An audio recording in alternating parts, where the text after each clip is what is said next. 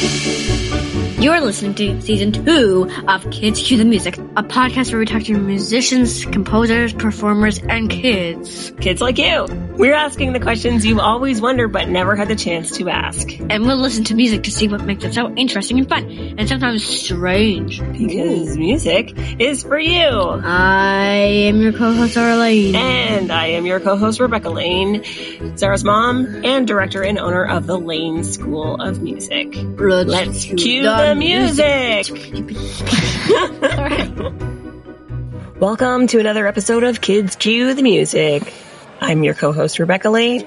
And I'm your co-host, Zara Lane.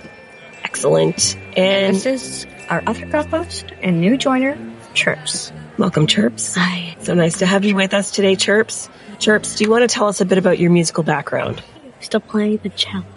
Any instrument might be tricky for you, given that you only seem to have feet and a beak. I don't think this particular stuff even has wings. Yeah. I do play a little bit of the keyboard, but only on the guitar and the... Like the guitar sound on the keyboard? Yes, and on cello. So I basically play those two. You play those instruments on the keyboard? Yes. Got it. Okay. So well, thanks for being with us here today, Chirps. This is going to be great. Yes. Today we are talking about the 5 best pieces of classical music for kids. We've got a real great list here for you. Zara, do you have any favorite pieces of music? I really like the Hobbit music. It's pretty good. Yeah, you're a movie music fan. You're a major John Williams fan, actually. And, you know, if you like movies... I do and you're make listening, songs. Anything by John Williams is super great music to listen to. Yeah, and I make my own music too. Yeah, you like your own music. I forgot to mention that I also compose some music. Yeah, like Chirps has. Is this Chirps speaking again? Yes. Okay. You could recognize my voice, can't you? Well, I did music of the farm. I do a lot of farm music, considering who I am and where I'm from. I'm from a barn because I'm, a chickadee. Chirps, what is farm music? I'm not really sure. I never considered that question. My music is like me, I guess. My music is all about finding places to sleep in a small cabin that I can barely fit into. It's a squish. One of my most famous pieces is the squish. Fitting into a cabin you cannot fit into because you're way too big, but you get into the cabin at the end and you regret it because you can't get out. Well, you would love our first piece of music on our list because it is out of this world. It is The Planets by Gustav Holst. And this particular piece of music was written... Well, let me just ask you, Zara, have you heard this piece of music before? Yeah, I totally have. I'm pretty sure that the Star Wars thing completely came out of it. Yes. It did. I think John Williams did copy a little bit of Holst when he was writing Star Wars. You might recognize it because it's a very famous piece of music and it has a different movement or section for each planet. I haven't heard it in a long time. So. Yeah, I mean, when we listened to it a lot for a while. Which one was my favorite one? I can't remember. I think your favorite one was either Mars or Jupiter. Those are the best ones. Those are the most famous ones, I should say. They're all good. I think, which one's, isn't Venus? Which one is the one with all the storms? There's a bunch of, Jupiter. Miss Thompson can't look at any pictures of Jupiter because it scares her because millions of Earths can fit into the eye. Oh, really? Jupiter. Yeah. Miss Thompson is your school teacher? Yeah. So the planets, we'll just listen to a little clip of Mars. Marshmallow. Why does it say marshmallow? Mars. This is Mars. Marshmallow farming? What the? Here's Mars.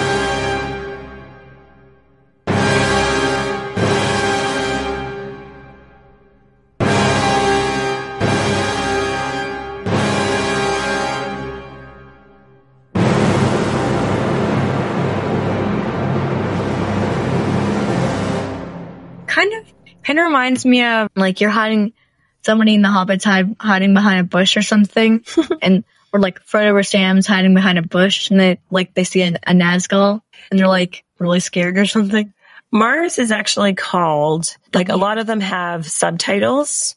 A lot of these movements have subtitles. So Mars is the bringer of war, and that's probably why you're hearing and imagining like an army marching past while you're hiding behind a... Whoa. Okay, the next piece of classical music that you really should listen to is Peter and the Wolf by Sergei Prokofiev. And this is a great piece of music. You've heard this before, Zara, and it's actually, it's all over the internet. If you just Google it, you'll find lots of amazing productions. We watched one at the beginning of the pandemic that was put on by a professional ballet company. And if I can find the link, I will add it. But do you remember it was made into a ballet? And that was really cool. But basically in Peter and the Wolf, there are all these different instruments that represent each animal. Do you remember what the different animals are? There's a cat, there's a wolf. There's a duck, a bird. And there is. And there's Peter. I'm pretty sure there's a bear. Grandfather. Yeah. Oh, I don't know if there's a bear. But anyway, there's a different instrument to represent. There was a zebra too. There's definitely a zebra. You know, it's not like a safari, Peter and the Wolf. It's like in, some cold country. Maybe in Alaska. I think it's probably Russia or something like that. Every time we read that Narnia book with Ginger, Ginger? Okay. The cat? Yeah. Holding his tail straight up in the air. Mm-hmm. I always imagined him like the cat we saw on the stage for some reason. Interesting. Remember, I always imagined him black and white. That we saw on what stage?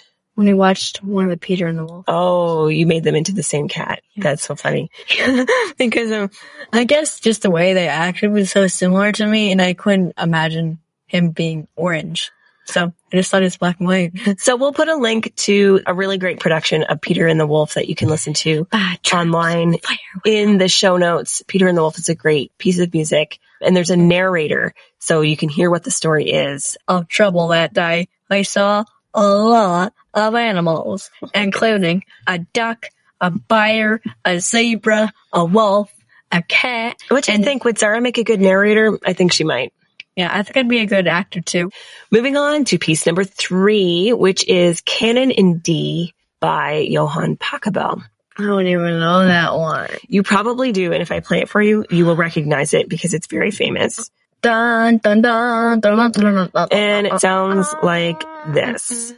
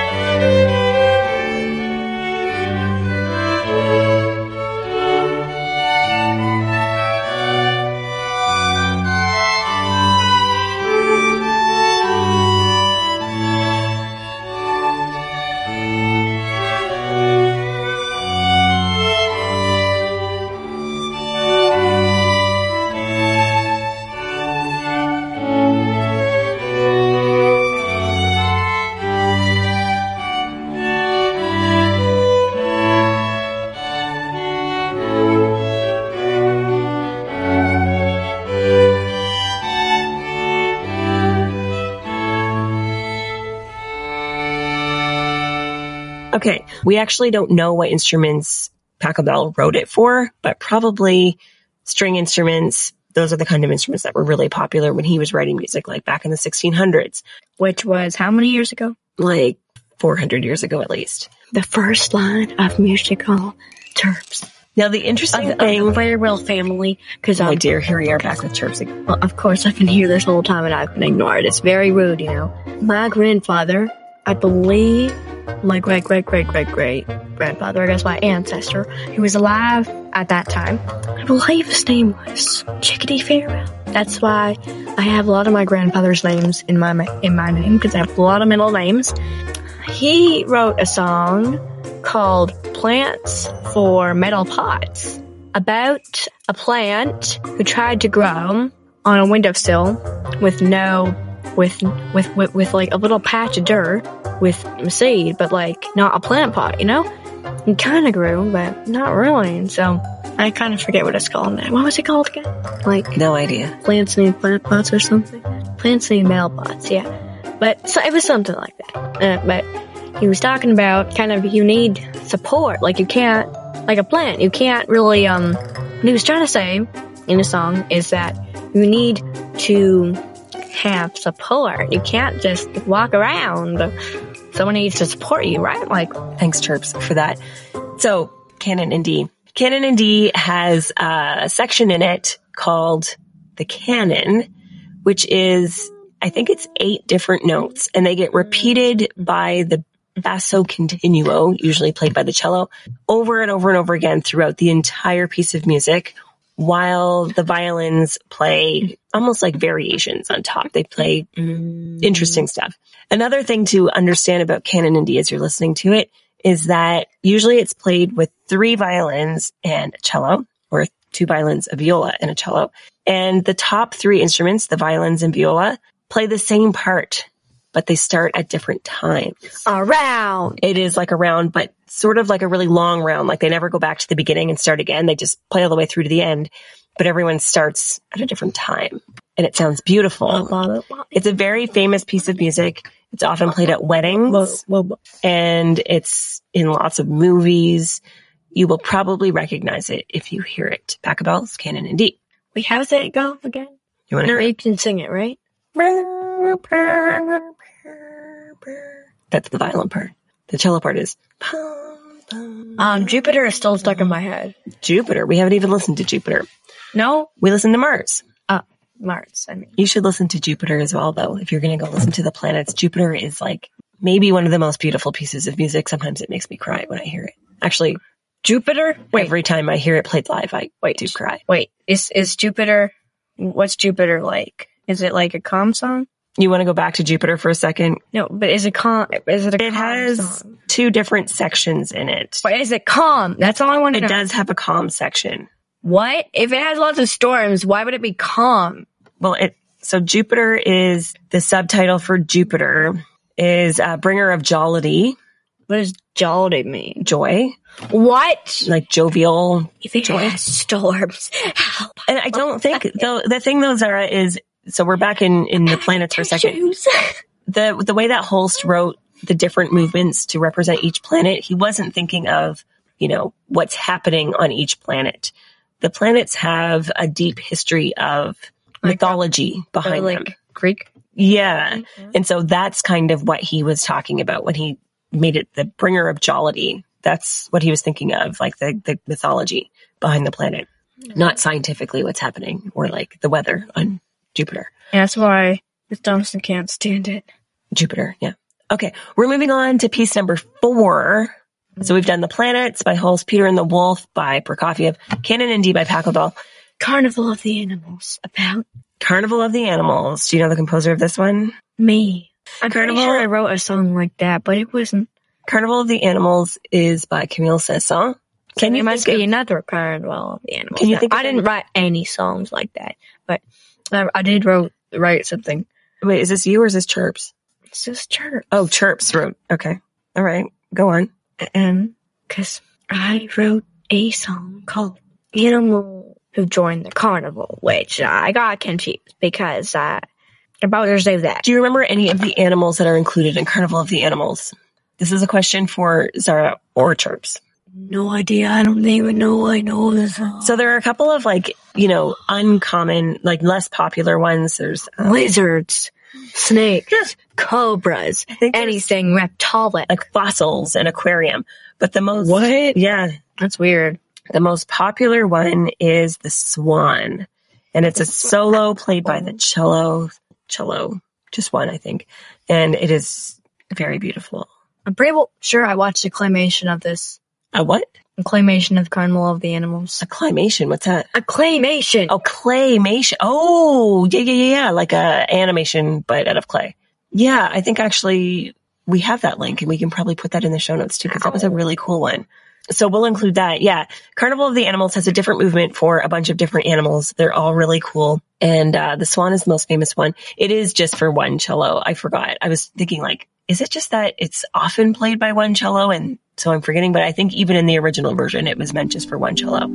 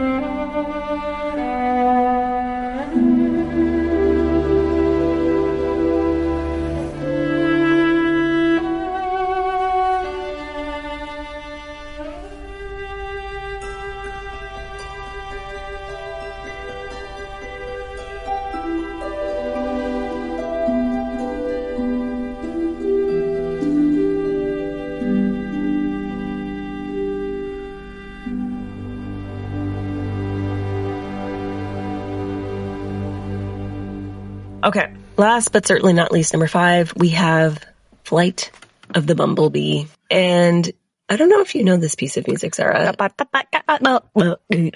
you heard of this one before? No. Flight of the Bumblebee is composed by Nikolai Rimsky-Korsakov. And it's from an opera that he wrote called The Tale of the Tsar Sultan. This piece of music was basically meant to evoke a chaotic and rapidly changing flying pattern of a bumblebee. Because bumblebees have those kinds of wings, right? They like move like millions of times in a second. Exactly. Yeah. Very fast. And it's very buzzy sounding. This piece of music has been adapted for lots of different instruments, but we're going to listen to one of them here now.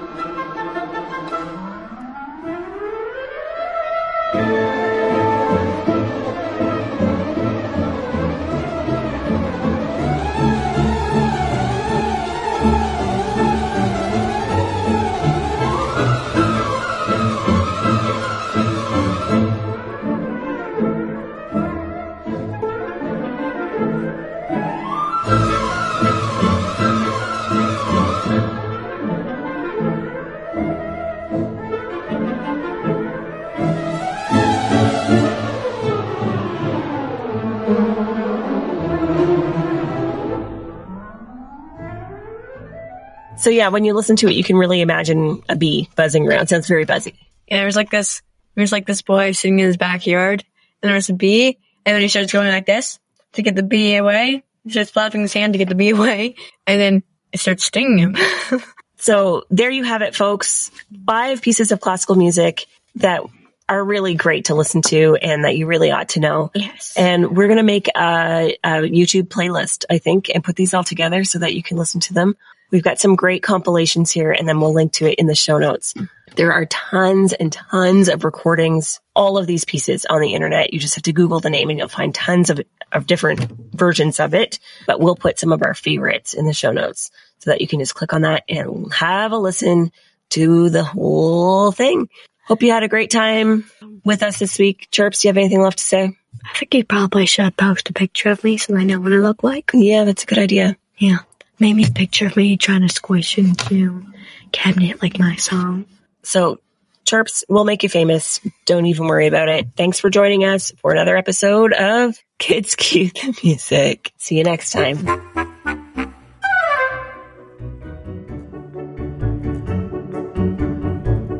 Thanks for listening to Kids Cue the Music.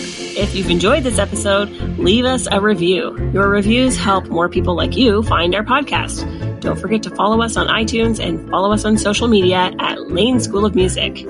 I'm Zara Lane. And I'm Rebecca Lane. See you next time on Kids Cue the Music.